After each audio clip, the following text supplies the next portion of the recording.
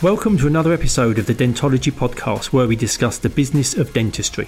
In this podcast series, we'll be discussing all the non-clinical aspects of dentistry, from goodwill values, finance, marketing, how to buy and sell a dental practice, mindset, through to where you can invest your money in team management issues. My name is Andy Acton, and I'm joined by my co-host, Chris Strevens. Let's jump straight into it. Some people's life stories, when they're still so young, just blow you away, don't they? When you listen to her and what she's had to deal with, and obviously there's way more behind that we didn't get a chance to talk about, that driven nature, it sort of makes your life look potentially a little bit like dull. Yeah. Oh, but the resilience she has, you know, to travel from a birth country to Italy, not being able to speak the language, qualifying as a hygienist, coming over to London, and then the whole experience of needing to get onto a dental course and qualify and everything. It really is a story of what can be achieved against adversity. There's a lot of stepping out there, you know, stepping out of your comfort zone, for sure. Yeah, but for someone still who's so young, it's set her up for a really tremendous dental career. You can sort of see it running through. It's a bit like stick a rock, really. Yeah. You know, wherever you break it off, there's going to be that resilience in it. Yeah, and I think particularly those thinking about dentistry as a career or younger dentists are going to take a huge amount from that episode. Lots to learn. Lots to learn. No, it's great. So welcome to our latest episode of Dentology, the Business of Dentistry podcast. And today we are absolutely delighted and elated and excited to talk to Chinwe Akwanu, who's a newly qualified dentist and going to tell us her story. So she's a dentist who qualified from King's College. She's a positive energy force and recently appointed a key opinion leader with Colgate. So we're looking forward to hearing about that. Welcome, Chinwe. How are you doing? I'm fine, thank you. Hi, everyone. How are you, both of you? Yeah, we're good. We're good. We're very good indeed. Enjoying the sun. Yeah. So we originally met through Instagram during lockdown, and I think we first met you face to face at the FMC Future of Dentistry Summit in 2022. But you're one of those people that you're so likeable and you're so easygoing. The instant you meet you, you become kind of friends because you're so open in how you are. And I think the thing that struck me when we were talking was your childhood story, and we'll get to the dental bit in a minute. But could you perhaps just share with us the start of your life and your journey across the UK? Because I found the whole thing fascinating. Thank you, Chris. Yeah. So the first time we met, we were at the Future of Dentistry Awards, and I felt like I couldn't just stop talking with you. I just kept going on and on and on. And thank you for the opportunity as well for being here today. So I will start with just telling you how I grew up, my story, and how I ended up here in London as a dentist. So I was born in Nigeria. So I lived in Nigeria with my mom and my two sisters. I was there up until the age of 12. So my dad actually lived in Italy. He worked in Italy and he had his family in Nigeria because I think back in the days, like in the 80s and the 90s, things were really good back in Nigeria. So my dad always thought that we were going to be there forever. So he would always sort of commute from Italy to Nigeria during the summer and that was it. But as the years went by, I think things just got really, really difficult to manage. And he just couldn't cope, with flying in and out and everything. So he just decided, you just have to come over. And even life in Italy was actually cheaper than life in Nigeria because everything had to be private in Nigeria. There was nothing, public. There weren't many public schools and everything was just so expensive. And basically it was, I had two sisters, so there were three children the mom and dad had to look after. So it was really, really hard. So we moved to Italy. That was in 2004. I was just 12 years old there. And I remember, I think I felt a bit upset that I was leaving Nigeria because, that's all I had known. I had all my friends. I was in school. And it's basically like, getting towards the teenage age. So I was not happy about going to Italy at all, even if... Whereabouts in Italy? So I ended up in Brescia. So we lived in a city called Brescia. Brescia is in the northern part of Italy. So for those who watch football, they might not know about the football team. It's very close to like Milano, Bergamo. So whenever you fly to Milano, Bergamo, it's like 45 minutes from there. So It's a small city, yeah, not as big as Milano, but yeah, quite a big industrial city. So that's where we ended up with our family. And what was it? I didn't want to go, even if it was a better life for me. I think back then I didn't. I was just 12, so I mean, my mom and dad knew better. And something I remember, I think that struck me was a comment I think that my dad made when we were coming through, was that even in Nigeria, like I feel like life wasn't easy there, but we were used to that. We were used to struggling. And I think I remember asking my dad this question. I asked him if there was like electricity 24/7, and he, honestly, he sort of laughed at me, and he was like, I felt really bad because I feel like my kid has not, because I've never had that. Like we would go days and days without electricity in Nigeria. Like everything was so precious, water, like even the basic necessities of life was really, really hard to get then. So he felt like he was really happy we were coming over, and he said he did feel bad that, his little girl was asking him if there was electricity 24 hours. It's like, real like basic needs. So it was a good thing. So anyways, we moved to Italy, and as I didn't like it, honestly. My first, I would say, how long? I think my first 5, 6, 7 years, they were horrible. We ended up in a very small village in Brescia, as I've said already, and we were like the only Black family there. So it was something completely new. And in Italy, they don't speak English, so we had to learn Italian. So we started going to school, and they just placed us. Could your dad already speak Italian, having been over there and working here? Yeah, so he was the only one who spoke Italian. Yeah. So my 2 sisters and mom had to start learning Italian. So it was really hard. I'd go to school. I would not understand a single word of what my teacher was saying. I would just sit in class. Sometimes I'd sleep through class because I couldn't just understand anything. Oh, wow. Yes. I had a few lovely, lovely teachers who took their own extra time to give us Italian lessons. Like they knew a little bit of English and would stay back after school, and so we did meet some lovely people, even if, childhood was really hard because the kids were not used to seeing like Black people. So when we would get on the bus, no one would sit next to us. It's literally a very lonely kind of. So I think like my teenage, wow. I always say I would never go back in life. I know everyone says, I'd like to go back, to when I'm like, no, not. Had your dad prepared you for this? Because obviously your dad had lived over there. Had he just become immune to it? Did he not notice that it was that sort of environment because he was so used to it? I think my dad was very protective, and he didn't want it to come from like he didn't want to sort of skew our thoughts already towards racism. So he was sort of like pretending it wasn't there. He knew it was there, but he didn't just want to prepare saying, okay, girls, when you come over, people are going to look at you different, because he felt like by saying that he was sort of already setting us up. Does that make sense? To feel that we were all. No, I know it's a really weird concept, but I think my dad sort of like ignored it. He knew it was there. He just preferred to not to speak about it, because that way he felt like we would dwell more on it. So he would always encourage us and say, "You're the best."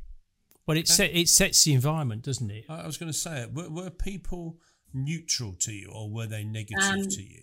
Were they just like, oh, you're a bit like I don't know, almost like something on show, or were they actually unpleasant to you as well? Were they negative? That's a very good question, I think. So I think according to different phases of our life, when we were younger, they were very negative, because I think kids are very direct. As we got older, they can be horrible, can't they? They were really horrible. It was negative when we were like 12, 13, 14, 15. Once we got into high school, I mean, people were more mature. It was more of like indifferent, like we don't even exist, like there.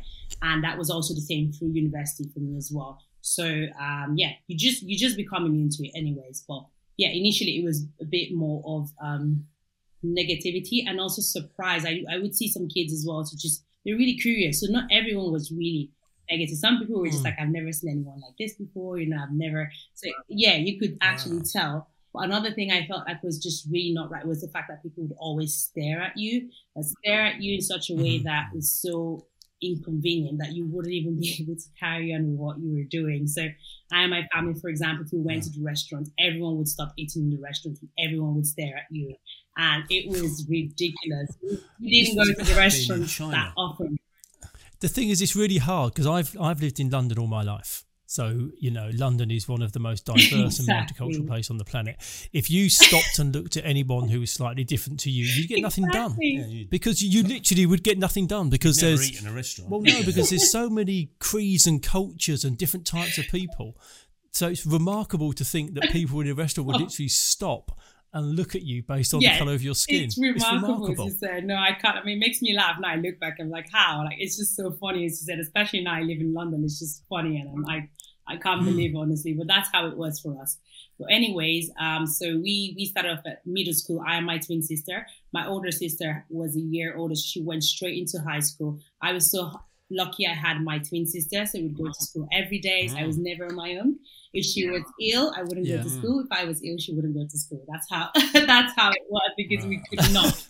That was your protective bubble. So we got we were already close, but I think this experience also made me and my sisters even closer than you can ever imagine. Like, everyone says it and they notice it. We're so close, but I think these life experiences make you this way as well. Well, I was thinking, as a teenager, those are really formative years, aren't they? And in reality, if you didn't have a circle of friends, and then you're going to be really tight with your sisters, aren't you? You said it all, as simple as that. We had no friends, so everything we did was together. But it was fine. I found out I didn't need friends. I thought I didn't need friends then, because I just felt, I had everything I needed, because luckily there was 3 of us, so we were already a group. So it was 3 of us. If we wanted to go out, it would be 3 of us. So 3 is a good group, it's not, it's better than 2. So it was okay. So I wonder whether that's another, a lot of these, the podcasts we do, there's always something, isn't there, that we go, I wonder if that has helped. And I'm just thinking, I wonder if that experience has made you as self-sufficient as you are, in the fact of you've got your tight group. So it doesn't, but you've spent your teenage years not really caring about what other people think or whatever, mixing, and you can choose to engage or not engage depending on whether you want to engage or not engage. Yeah, I have to compliment you, because I think you just hit the nail on the head. That is so true. I know. I'm not saying I don't care, but I've just, as you said, because this is my formative years. It's just, as you said. I'm not really bothered about trying to fit in, because I never fit in the first place, and I've just been happy with what I have. It is true. So I'm just so happy with my family, my sisters, and as you said, I decide if I want to engage, if I want something different. Yeah. I suppose it's beyond your control, and I do wonder, because it's interesting. We were speaking to Alfonso Rao, who an Italian guy who's now over here with a number of practices, and his attitude was very much being his own man, doing his own thing, moving in his own direction, which wasn't the way his family operated. But there's certain similarities in terms of kind of being a relatively free spirit and going about things in his own way. Can you still speak Italian? Yes. We speak Italian every day, right? Yes. You'd be one of those. You'd be one of those great ones on those YouTube. Have you seen those YouTube clips where they send a white guy who speaks perfect Mandarin into a Chinese restaurant or something, and the Chinese people in China, the people are being rude about him, and then he responds in Mandarin. And yes, right. Yes. I said you walk around an Italian place or something. I do that. I do that with my Italian patients. So I just pretend, I don't understand Italian, and then when they come and they're like, "What? So you can speak Italian?" And I'm like, "Yes," and then we just carry on the conversation. Yes, so my Italian is very fluent, and I think I picked that up in middle school, because I said, I started off not knowing Italian. We used to have our marks we scored 10 out of 10, over 10, and I used to have 2 over 10 in every single thing. Like, it was horrible. My report sheet was just horrible, but because I couldn't understand the language, I don't know what else they could expect. So my first year went like that, and then my second year, I needed to catch up. And when I was in Nigeria, I've always been top of the class and everything. But before I knew it, started picking up things. And I think that what helped me learn Italian really quickly was actually Latin. So we had to study Latin in Italy. So they do make us study Latin in high school. And Latin is just so precise. It's just so precise. You're not allowed to make errors. So we would do translations and versions, and you could not, by the time you were done with 3 mistakes, it was done, you had already failed. So that amount of precision was what actually I think I was able to sort of translate that into Italian, and that really, really helped. So, so that's really helped me. So I picked up. And I suppose also, if you've got no friends out there, the way you communicate is you've got to be able to learn Italian to be able to communicate with your classmates and other people. So probably watch TV and stuff like that. I'd imagine. You sit there in front of some Italian TV again. And whilst it's not particularly nice, it forces you into an environment where you have to learn it. And as a result, now you're somebody who's fluent in Italian because you kind of had to do it to get by. Out of interest, when did you learn English? Did you learn that back in Nigeria? English is actually like the general national language. Everyone speaks English. So at school, everywhere, because there's so many tribes in Nigeria, there's like 300 languages. So the only way we can actually communicate everyone, in the same way is through English. So English is the language spoken in Nigeria. And then at home, everyone speaks their own, specific language. So if you got together with your family for dinner and it was just you as a family, what language English. would you speak? So mom and dad only spoke English at home. I don't know why. My mom also spoke her traditional dialect. And my dad never did that. He just always spoke English. And so they would, whenever they would have they wouldn't want to allow us to hear the conversation, they would then speak the dialect, my mom's dialect. But I understand that fluently now, but I can't speak it. I understand it perfectly. So that's gone out the window. So we understand so now your mum and dad are learning German. It's just that we never used it, so we never spoke Igbo. I'm actually Igbo, so that's the tribe I'm from in Nigeria. So I never spoke Igbo with my parents, but I completely understand it. So my mom on the phone sometimes will speak Igbo to me, but 99% of the time we were speaking English anyways at home. Yeah. Okay. Right. So how UCL then? So you've landed in Italy. You've done your schooling, and then you qualified as a hygienist in Italy.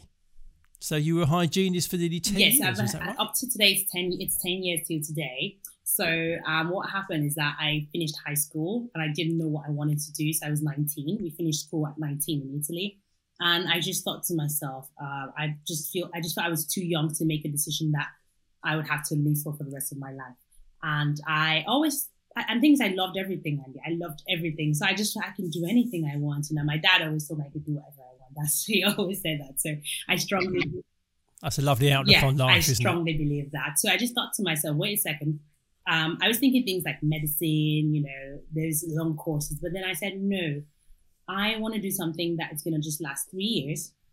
And then just be like financially independent, because my parents we were all still struggling as well too. And then you just start getting older, your needs change, you want to travel, you have different interests. So I needed that. So I said, no, I can't take this commitment for 5 years. I need to go in 3 years. And I was like, I'm really young, so I can go back anytime I want. And I really love studying. So it was never an issue for me to say, I'll go back later. So I decided to go for a 3-year course. I had no idea what I wanted to do. So I spoke to my sister, and she just randomly took like a brochure from like the University of Brescia, and she was like, oh, why don't you try this? And I was like, what is this? Like, who is a hygienist? I had been to the dentist once in my life. Once. I'd never been to, because as I said, in Nigeria, there was nothing like that. I think the school dentist saw me once, when they would plan, because we all went to like private schools. So we would have the dentist come check our teeth. But that's the only opportunity I had to see the dentist. But I think I was really lucky because my mom was really strict. Like, she never gave us sugars. My mom, oh my gosh, I used to hate it as a kid, but now I'm so grateful. She never, ever gave us anything sweet or anything. So I think that's how I'm lucky that my teeth are healthy today, because I've never had a cavity, never had anything, even if I wasn't seeing the dentist. So that intrigued me, because I said, wait a second, I have no idea. I have no knowledge whatsoever of teeth. So I just said, why not? I think that's going to be really good. Let me go in there, do 3 years, learn something new, and then move on with my life. And that's how I ended up doing dental hygiene. I wasn't sure I was going to get in, because in Italy, they only had 15 spots for the whole city of Brescia. So I didn't think I was going to get in. I did the exam, and they usually start, I think, October, November, while all the other courses start in September as usual. So I didn't think I was going to get in. I started doing something else. I was studying economics as from September. And then they called me and they said, you got in. So I went in there, and and that was it. I can't remember. We were just wondering if the Italian guy we were talking to, he mentioned something, and I can't remember if it's the same place. Is it? I'm not sure. We'll have to check that. It possibly could have Yeah, been. we'll have to. It was only the fact that you were saying it, I was thinking, that sort of sounds vaguely familiar. Yeah. But I've no idea why it'd be vaguely familiar. Maybe. So you qualified Yeah. as a hygienist, and then you practiced hygiene in Italy before coming to the UK for a period of actually, time. the plan is 2 months, just 8 weeks. Just 8 weeks after I started studying hygiene. Actually, King's College London came to visit in Brescia. I came to visit Brescia, my university. So I'm just there one day, in this big hall room, and they're like, "Oh, everyone come over. Yeah, we have some reps from King's College, and they just like to do a presentation." I'm like, "Okay, cool." And then they present, and I see London, and I'm like, "Oh my gosh!" I was like, "No, I want to be a dentist. I want to go to. I want to go live in London. This is not for me. I'm done here. That's my future." And yeah, that was it. And I started telling everyone, "I'm going to go to London. I'm going to be a dentist." And everyone just looked at me like, "What do you even mean? Like, how are you just going to leave here and go to London?" I said, "No, I'm going to finish my hygiene course first because I don't have family in London. And I know I need to look after myself. So it's wise for me to finish this first. So I can get a job as a hygienist in London, and then I can go for my 5 years." And the only person that really encouraged me, apart from my family, was the dean of my dental school. Other people in my dental school thought I was crazy, and I don't think they were happy with the decision. I think some people were even actually jealous, and I would never understand why. So do not ask me why, but they were just irritated by the fact that, "Oh, why would you go to London? Italy's the best place." I know the Italian dentists are really, really good. Like, don't get me wrong. Why would you go there? Are you even sure the dentistry is as good as ours? Blah blah blah. And I said, "Look, I've had enough." But well done on you for taking the opportunity, because how many other people would have been in that room and would have heard the same thing from somebody at King's College that would have come out there? And with everyone telling you no as well. Well, yeah. Get your head turned, couldn't you? So, I won't go now. And also that jealousy thing, isn't it? Yeah, who do you think you are? You've got ideas above your was station type attitude. And ideas above your station. I suppose for somebody who'd gone from Nigeria to Italy with nothing and couldn't understand the language, the prospect for lots of people going to London will be quite, intimidating. But for you, it's just like the next part of the something journey. I feel like they didn't understand as well, because I said most Italians do not speak English, so I feel they were why would you even go there? And I actually felt like I belonged. I don't know why. I'd never even been to London, but I just knew that. I just thought I would be happier there, you understand? Because as you said, I did have these issues as well. Uni, thank God for my dean. He just looked, honestly, I have to say, he was God sent. He looked after me in these 3 years, because otherwise it would have been another traumatic experience for me. Wasn't the best, but at least he was always there to look after me. He would invite me to international whatever conferences we were having, and he said, "Oh, you can speak English. I think you should be here. I think you should sit with us." And people would get angry, like, "Why is she here? What are you looking for here? Brilliant. You're not even a dentist." They would be like, "Who invited you?" And I'm like, because I would turn up for these things and they would just stop me at the door, like, "You're not coming in." And he would just have to be the one to come out and get me and say, "I asked her to come." It was that was my Shocking, it is shocking. Shocking. You would honestly, and this was from my other professors. I do not understand what the whole antagonism was for. How did the conversation with your family go when you said to them that you'd be leaving Italy and coming to London? I'm particularly thinking about your sister, your twin sister. My dad and mom were so happy. They were like, "Yes, you can." As I said, my mom and dad have always encouraged me. And I think even subconsciously as a kid, as I said, all I remember is mom and dad saying, "You can do whatever you want." And I know it sounds really weird, but it really stuck with me right from when I was a toddler or a child. So I had their complete support straight away. "You can do this. Yes, you're going to do better there. Don't worry." They knew that Italy was not ideal. But also credit to them for following through on it, because lots of people say these things like, "Oh, you can do anything you want, you can be who you want," and then when you say, "I'm going to do it," they go, "Well, hold on a minute, if you didn't really mean it, stay close, stay nearby." So for them to follow through on that, exactly, Andy, you're right. No, but mom and dad, no, 100%. I think, and my sisters as well. I owe them everything, because even when you start losing faith in yourself or your family, believes in you, that sort of feeds into your continuous hard work and your sacrifices. So yeah, that's when I decided to do it. I decided to work a few years once I was done with uni, because I needed to save some money. I just couldn't move to London. London was way more expensive than Italy. Lifestyle in Italy is definitely cheaper than lifestyle in London. Another thing that really sort of surprised me was when I decided back in 2011 to do dentistry. Back in the days, it was still £3,750, for like a year. And by the time I was done, it was 26, it was £9,000 per year. And I'm like, oh my God, what am I going to do? Because I planned I could afford that, but that didn't put me off. I just thought I just had to go. And apart from that, if you knew the obstacles, like when I tell people my story, the obstacles, like in details of what I had to do to be able to leave Italy, just to get on the plane to London, it was insane. And that's when I think I knew and it clocked that this was my destiny, because the way things fell in place, like so randomly, me meeting people out of the blue, just helping me, it was just so random. Even some people still don't believe it. They think I lie when I tell the story. Is how I was in the bar and I met this guy and I started talking to him and he's like, oh, I have a friend here. And it's ridiculous, like one thing after the other, because in Italy, another thing that stopped me from going straight away was the fact that because I wasn't born in Italy, I needed to have like the Italian citizenship to be able to come and study in London as an EU student. Otherwise, I'd be paying £40,000 per year. And that is like, I'm not, no way I could afford that. I couldn't even afford £9,000. So it was just one of those things. And the Italian government is so strict with how they give the citizenship you apply. And then the law says you have to wait for 2-3 years. That's how it works. You can't apply until you've lived in the country for 10 years. So I had to wait 10 years, apply for that. But mine was just an exception. I remember I was so desperate and my sister just said, why don't you write a letter? And I wrote a letter to like, I don't even know who in the government. I wrote a letter to say, I need this so badly. And I'm not even joking. The next day they gave it to me. No one believes the story. Everyone was like, how the hell did you do that? I'm not even joking. Wow. And everyone writes letters. No one replies. But that's what happened. I literally just wrote a letter saying, look, I got into dentistry. I know I haven't waited. I know the law says you need to wait 2 years for your application to go through. Mine wasn't even 6 months, but I need this so badly and I've worked so hard for it.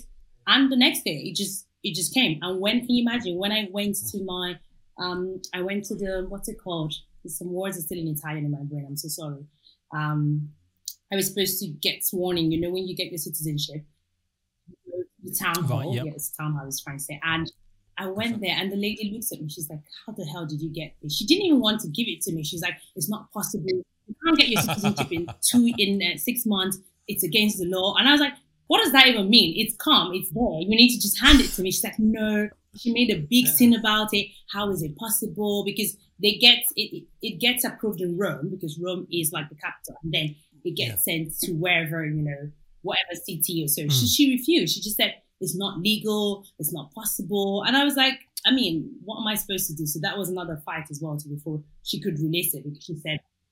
But in terms of like resilience and persistence, you're tenacious, aren't you? You know, but yeah, it's almost built within your being, isn't it? Because of your upbringing, you know, you kind of go all out for something. But that thing about, you know, when you sort of met that person in the bar and they had a friend, I think most people are good. And I think, sadly, quite often what gets reported in the news are the stories that aren't so good. Psycho. But on the whole, I think people are good. I think people do want to help. They can help. They will help. They will, don't they? So it's really nice to hear that that was your experience. So many people helped me, and it was, I said, so many random people I didn't even know. So it meant a lot too. And that's why I kept saying, you know what, I'm not going to drop this. I must become a dentist, because this is just like, so it was just one hurdle after the other. But anyways, I got the citizenship, got the passport. Won't even tell you the day I had to get a passport. Same fight as well to, how can you ask for a passport? You've only been a citizen for like 48 hours. And I'm like, because I have a plane to catch. And I was like, what does it matter if I've been a citizen for 48 hours or not? I am still a citizen. It's just everything. Yeah, it's sort of in a bizarre way feeds into the stereotypical Italian sort of we'll do it now, it'll be fine. Yeah, it sort of feeds into that sort of relaxed sort of. What do you mean you want to? Yeah, exactly. In Italy we don't do things quickly. Culturally, we're just really like a little bit relaxed. Exactly. Where are you rushing to? That's what it's all sounding, very culturally stereotypical of Italy. Yeah. But really? No, it's fine. You can get a passport sometime. It'll be cool. So anyways, I did it and I managed to come in here. And then when I came in here, my next set of obstacles was like finding a job. I didn't know where to start from, didn't know what to do. And I had like a budget in mind, you know. I'd never been to, I'd visited London once, but I knew some parts of London weren't safe. I was here by myself. I didn't have family. So I didn't think it was wise for me to I had to choose the area I was going to leave as well too. So when the agent started showing me different flats, I just thought I couldn't do this. It's where I was renting. And I remember I started crying because I was like, I can't stay in a room like this. Like, so I remember he asked me for my budget. I think I said it was £700 or something. And he started showing me all these flats that looked so scary. Let me show you a cupboard. And not even safe. It's not even about the size of the room. It's just literally, I didn't like the location and I was so scared. I said, I'm here for myself. I can't risk this. I can stay in dodgy areas and then, you know, my family or something bad has happened. Where did you start work? That's a good question. Yeah. I didn't know where to start from, so I started locuming and I was using FTA. So FTA was actually was what saved me, honestly, because I had no idea what to do. I think I put my CV online and then someone one day, a recruiter from FTA called me and said, "Oh, so your CV, would you be interested?" I'm like, "Yes, I am. I'm so desperate." So what I did initially, I love how you asked me. I have no idea why I started working initially because I think I was telling Andy the other day, I would jump on any random train and go anywhere. Because every month, which I think the first month I didn't work and I saw like my rent was, it's just like every month is like minus £1,000 or £1,000, like, and I wasn't even working and I still had to find my £9,000 my first year of uni. So I thought I was going to drop out after my first year of uni because after the first 3 months, it was so scary and I just kept locuming and accepting random places. Sometimes it would take me 3 hours to get there. But I just thought to myself, I have to do it. I have to start from somewhere because I couldn't find vacancies in London. Either I didn't know how to look for it back then. Maybe I was less experienced. I didn't know what I was doing.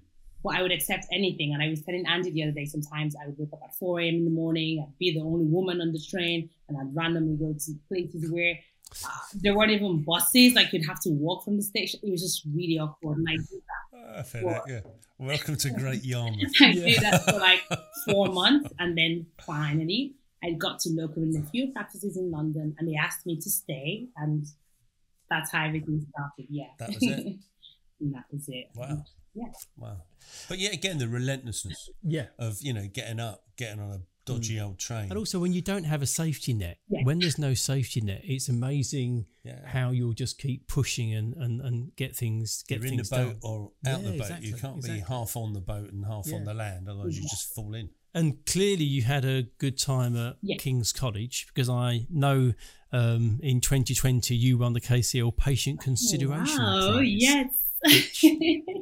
Is a lovely. Well, the thing is, I think it's such a lovely award to win because you do have a very caring aura about you. You know, you're clearly, you know, kind and generous and friendly. So that kind of feeds into that. Did you get a little award you could put on the shelf or something? Yeah, I hope there was a plaque involved of something. But the thing is, those are great skills for dentists to have because I know you need the technical knowledge, but that patient consideration is a massive part of it. And I know that you recently did a piece with Dentistry about dental anxiety, and it doesn't surprise me that you were the right person to talk about that because obviously if you can have good patient consideration skills, then hopefully you can start to overcome some of those kind of patient anxiety issues. Have you experienced much of that in your practicing life so far? And I keep complimenting both of you because I don't know what it is, and I think I told you the first time I met you, is that you guys are so good. You pick, I tell a story, for example, but you're able to pick out the things that matter the most. So for example, among all the awards I won at King's, I won a few.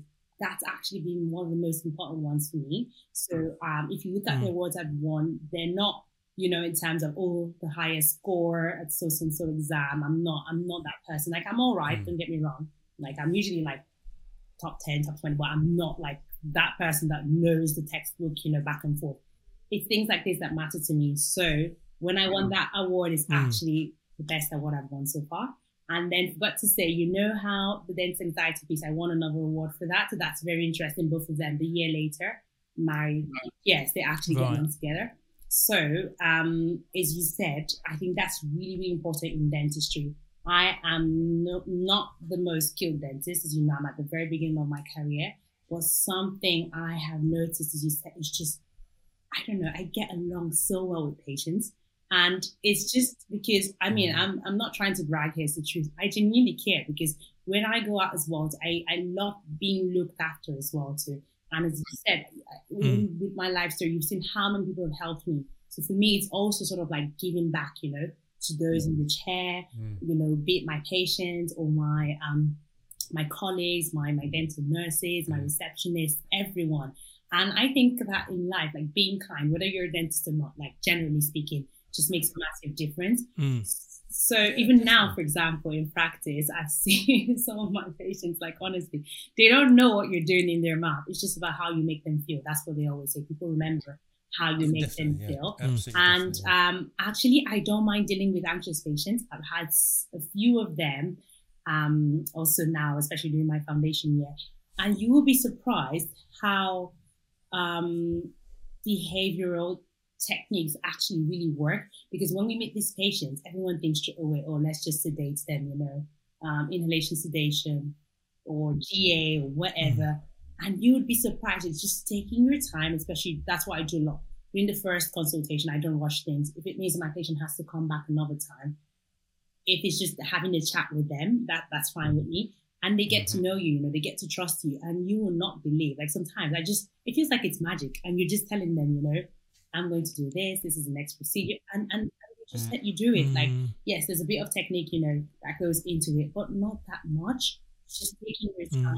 Well, we say, don't we? We say to people that a service is experienced as well as delivered, and that's what you're talking about. And we were saying, you know, when you go to a restaurant, you know, if you go to a really high class restaurant, is the food really worth 4 times as much as something else? But the answer is it's probably not, but it's the way that the whole service is delivered in that experience, which is you then go, oh, that was a great experience. So yeah, I think you're dead right. I'm not sure who said it, but I think somebody said that people don't care how much you know until they know how much you care.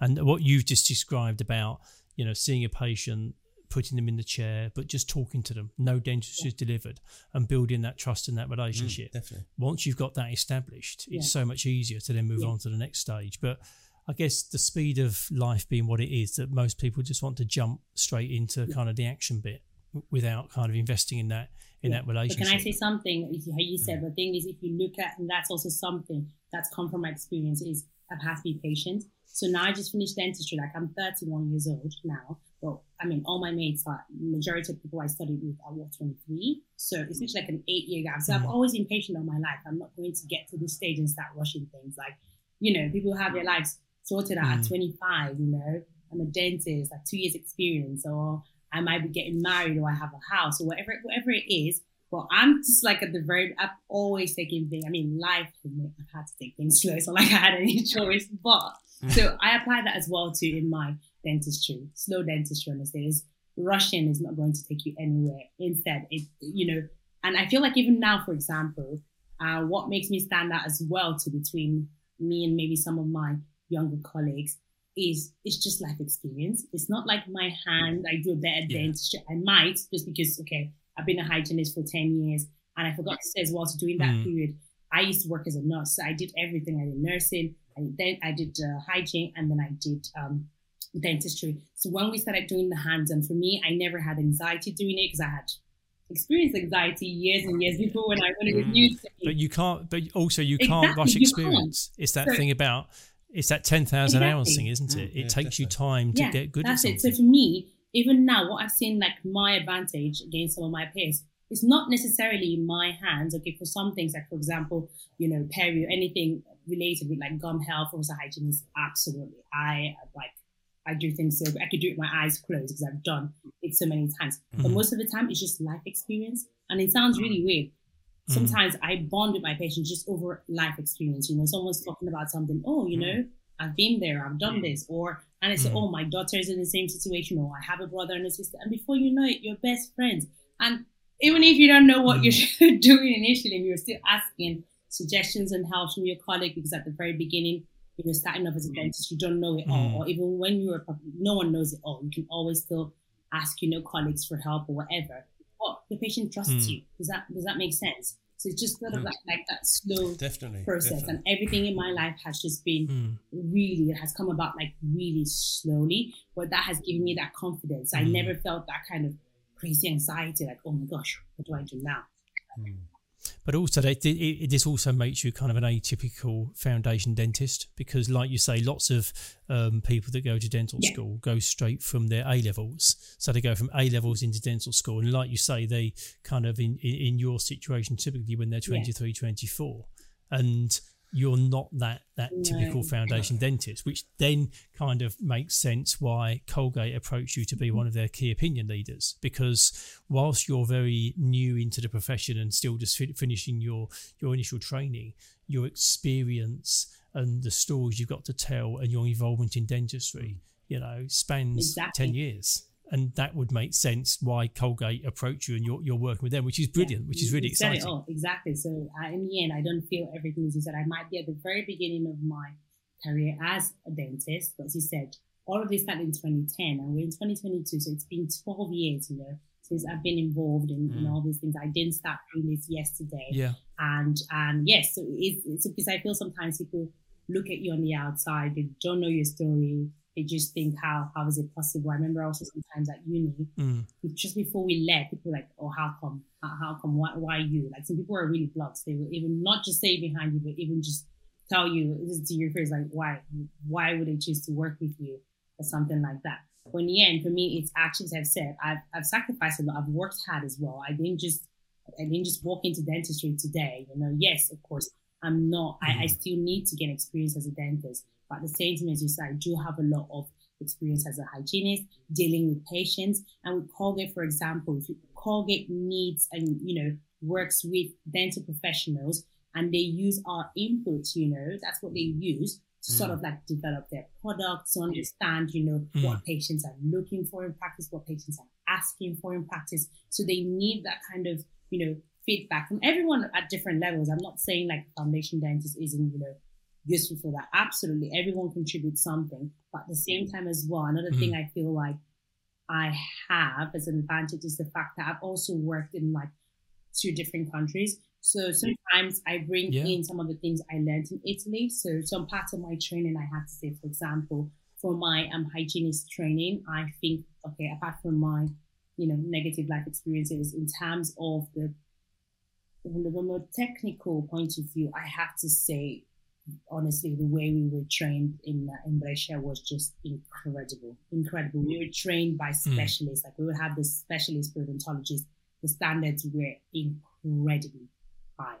And when I was being trained at King's, because when you trained as a dentist, you're a dentist, you're not a hygienist, you're not a therapist. So everyone is trained accordingly to what services they're going to be delivering. So they just briefly touch on it and say, don't worry, you have your hygienist therapist that will be doing that for the dentist, for the patient. Does that make sense? So for me, having all that experience, it means a lot. And that's what I can bring to the table as well, too. And also, for example, I think the other day we were talking about, it's very interesting how we were trying to understand prevention, okay? How, for example, in Italy, prevention is massive. Like, Italians look after their teeth. It's not even a joke. Like, it is, like, people will spend their money on the hygienist and everything, no matter how, even if they're working classes, you don't have to be rich. It's just they prioritize this kind of treatment. Does that make sense? We take our time to do things. So, for example, my hygiene sessions in Italy were always 45 minutes to an hour. When I came here, I struggled. I was like, how am I supposed to, offer a service in like half an hour? I've learned to work my way around that now, as I explain to my patients now if they need more than one session. But even like prevention, Italians spend a lot of money with that. They come regularly. Instead here, I find it more challenging. For example, it's different. For example, in Italy, we don't have the NHS that covers like dental costs and expenses, while here it does, up to certain points. So understanding all these kind of things, I think that's sort of where I can also provide input as well to these companies. Yeah, no, absolutely. And where do you see your career heading in the future? I know you're only at the very beginning of it. Are you going to focus on clinical dentistry? Are you going to explore business, buy practice? So definitely starting with clinical dentistry, because I feel like when I become a very good clinician, and apart from my personality also attracting patients, then I also have more skills to attract patients. Something I have to say that everybody, and it's coming out from my ears, both of my ears, is when are you buying your, this is my patients, when are you buying your practice? And I am like, what? Sorry. And Wow. I've heard it so many times. I cannot, it's basically, I think 8 out of 10 patients that sit in my chairs. When are you buying your practice? And I'm like, Sounds like a yeah. crowdfunding I'm opportunity. like, and it Yeah. makes me, I'm at the very beginning. I said, I'm not even done. I will be done in a couple of months with my foundation training. But it's just incredible. And I was telling my sister the other day, I was like, what is this? I mean, I have I never, I mean, I think you asked me the other day, I have never thought of owning a practice. I've always just thought of being an associate, and Yeah. that's it for me. So this, I've never ever, I don't know why, and I really don't know why, but we will see. But I'm feeling a lot of pressure from patients now. I mean, it's the very beginning, but I know I will take things step at a time. But it is Yeah, you strike me as somebody who you'll do what you yes, want when I'm ready. you're But it's just that it's nice to hear patients say that, because I never, like, if you ask me, I don't think I'm going to own a practice. Just, just answering you now, answering your question now, I don't think Yeah. so. But you never know. But I'm just saying that. Well, I was going to say it wouldn't surprise me. If I Never need say to- never. I was is going it? to Sorry, say it you wouldn't never know surprise me what's if gonna 5 years from now you'll be sitting there Imagine. with 3 or 4 practices and you'll Yes, go, I have yes. a practice. And we'll replay Yes, you please, the podcast. please Yeah. do that. But you know what it is. But I'm gonna own up to this. Why I say that, it's not because I don't want to. It's because I know nothing about it. No, not nothing, but I don't know enough. That's what I'm gonna say about business. And I feel like when I want to do something, I want to know it well enough, before I just venture. So I would need to go on. I don't know. I would need further experience, and then maybe some courses, some kind of training. I mean, maybe speaking to you guys as well, so you can ask about. I wouldn't go into something blind. I just feel at the moment. If you can learn Latin and Italian, Do I think business. learning You'll be about fine. business will be You'll a bit be of fine. bit of a breeze. To be Honestly, honest. a lot of business is quite intuitive. If you've got a good moral compass, you've got a good value system, and you treat people well, that's 90% of it. If you've got those things, which I think you do, everything else kind of fits around it, build a and structure. also you can get people around you to do the Yes. bits you're not good at. So, but yeah, I mean, like I say, you're so Exactly. early on. It's like I say, it's the density to start with. But I think, in my experience, I think the best principals I've seen tend to be women. I like that. And I don't know whether it's because of the caring side with people or what. But I should also say the worst principals As I've seen well, have been women okay. as well. So they fall into two Just categories. balance that up. Yeah. But yeah. men are pretty good as well. But Yeah. there's some pretty not so good ones. That There sounds we go. That's cover covered all- all. That's cover covered all all the the bases. bases. There All we the- go. all the No one's bases. going to be. All No the one's going to be bases. upset with us now. That's fine. Yeah. No. I think you've got a fascinating story, and it's remarkable to hear all the things that have gone on, definitely. and you're still like you're basically just starting your career as a dentist. You've been in dentistry for a long while, but I think the future for you is incredibly bright. Yeah, Well, my last question before we jump to our two questions that we always ask our guests is: whenever I see you on Instagram, there's always a picture of a beautiful plate of food. You obviously love food. Oh, If you had to have a dream dish, what would your dream dish be? If you had to have one dinner? dinner. Oh my gosh, it's difficult. I wish you could have given me one course. Can I have like a main, and then can I have my dessert? Can I do that, please? Don't make me choose. Okay. As somebody who's clearly into their food Yeah. so well, you can have Thank a 3-course you. dinner. This was like a Thank you very negotiation. much. wasn't it? Okay, so my first main course, I mean, it would be definitely pasta. When I say pasta, more specifically, in Brescia, we make this kind of pasta called casoncelli. And it is not just about the pasta, it's about the texture. Like people, I feel, just judge food according to like the flavor, the spices. For me, it goes beyond that as well. It's also like the texture of the pasta. So loads of people in Italy, we used to make homemade like fresh pasta. And that obviously is different from like, your Barilla or your De Cecco pasta that you get from Tesco's or in the store. So I would like casoncelli is what we call it. And that would be my main. And then my second course would be, so I'm anemic. So I'm like a proper, I always make sure I have like meat in my diet. Okay. So for me, mine would be like a steak. But the steak, sorry, I just make too many references to Italian food, would be like what we call the Fiorentina, which is basically a steak from Tuscany. and the way it's cut, the way it's made, it's just beautiful. And then my favorite dessert is tiramisu. And you guys know what that one is. So. Of course it would be. Yeah. Brilliant. So we always wrap up by asking our guests the same two questions. And the first question is, if you could be a fly on the wall in a certain situation, when would that be, and who would you be with? So I mean that I think we could have multiple answers to that question. But I think I'm someone that likes to witness something, that I enjoy witnessing, like hard work paying off, So for me, I think I would have loved to be present in situations whereby people have sort of overcome things and they sort of achieved something. So maybe, for example, every time on the plane, on the airplane, it just feels so good, when you land and when you take off. So for me, I think I'd have loved to be present the very first time. I don't even know who invented the airplane, sorry. But the very first time, that worked, that man could actually fly. And I have loved the Wright brothers. Yeah, I was going to say, for somebody who's got a twin sister, it was actually a pair of brothers. The Wright brothers. Thank you for reminding two me. Brothers. Yes, of course. Oh, wow. I used to know these things as a kid, yeah. This is where we get history geeky, wasn't it called the Kitty Ball? Yes. So I would have loved to be flying the small airplane the day the Wright brothers were actually able to, take up in the plane and actually land. Yeah. Powered flight, Yeah, I suppose you don't think about it. We take for granted our airplanes, don't we? But that very first time. 110, 150 years ago. That would be amazing. I would have loved to be amazing. Every time, no matter how many times, no matter how many airplanes and flights I've taken, every time it's just, for me, it's always an emotion. So. Yeah, I love that. I must admit, I love flying. Yes, I still find it quite amazing that we can all sit in this silver tube. That starts off, and then 10 hours later you're in. I was going to say the bit when you're up there can get a bit boring, but the going up and coming down is great fun. It's great fun. And then our last question is: if you could meet anyone, who would you like to meet?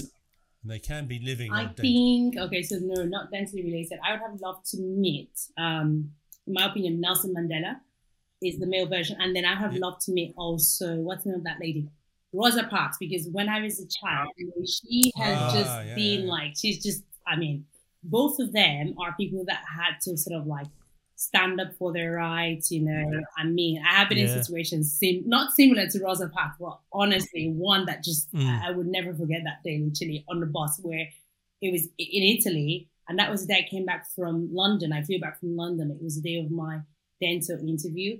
It went so well. I was so positive. I hadn't got the result yet, but I knew I was in, because the examiner and she just gave it away. She was like, no, you did really well. So I'm really tired. I'm getting back home. I land and I'm on the bus home. And I'm just my mom calls me, how did it go? I'm so tired. And I'm like, Mom, it went really well. And then I'm whispering on the bus, because I'm one of those people that I don't like it when people shout on the bus. And I don't see why we should all partake in conversations. Yeah. I just find it weird when people say personal things, loud. I'm we don't need to hear this. So I'm just telling her, okay, I'll call you soon. I've landed. I'm on the bus. And then the bus driver gets up and gets to me and says, do you mind? Just get off the phone. Otherwise, I'm not going to drive the bus. I was like, what do you mean? And I look around. Everyone's on their phone. Everyone's chatting. And I'm like, are you serious? It's like, yes, you need to get off your phone. Otherwise, this bus will not. And wow. Do you know when you're just so shocked? And I was dumbfounded, literally. I was frustrated. I remember I started crying. I was angry. Everything, all emotions coming at the same time. And I remember a lady next to me. I thought she was going to defend me, and she just said, "Oh, do you mind? Just get off the phone so that we can all leave and get home." And I was like, "Are you serious? You should wow. speak against these things. This is wrong, actually." And I got so mad at her, and I started crying. And then there's this other black guy on the bus, just comes and just grabs me, just gives me a big hug, like, "Don't worry, just ignore them." And I'm like, "But why? Everyone is just on their phone." So I switch up the phone. This guy gives me a big hug. I was like, "You just need to be strong. Just ignore them." And we leave. We actually leave the airport, and everyone's just going on with their life like nothing happened. I remember Rosa Parks in that moment. I was like, oh my gosh. I know it wasn't the same scenario, but it was her having to. Yeah. I think the sad thing, Chinwe, is that Rosa Parks was in the late 1950s, early 1960s, and you would hope in those 50, 60 years, things have moved on. So when you hear stories like that, Southern States, man. I was going to say, it does it. It's heartbreaking to hear that, you know, in many ways we've moved on a long way, but we've not moved on.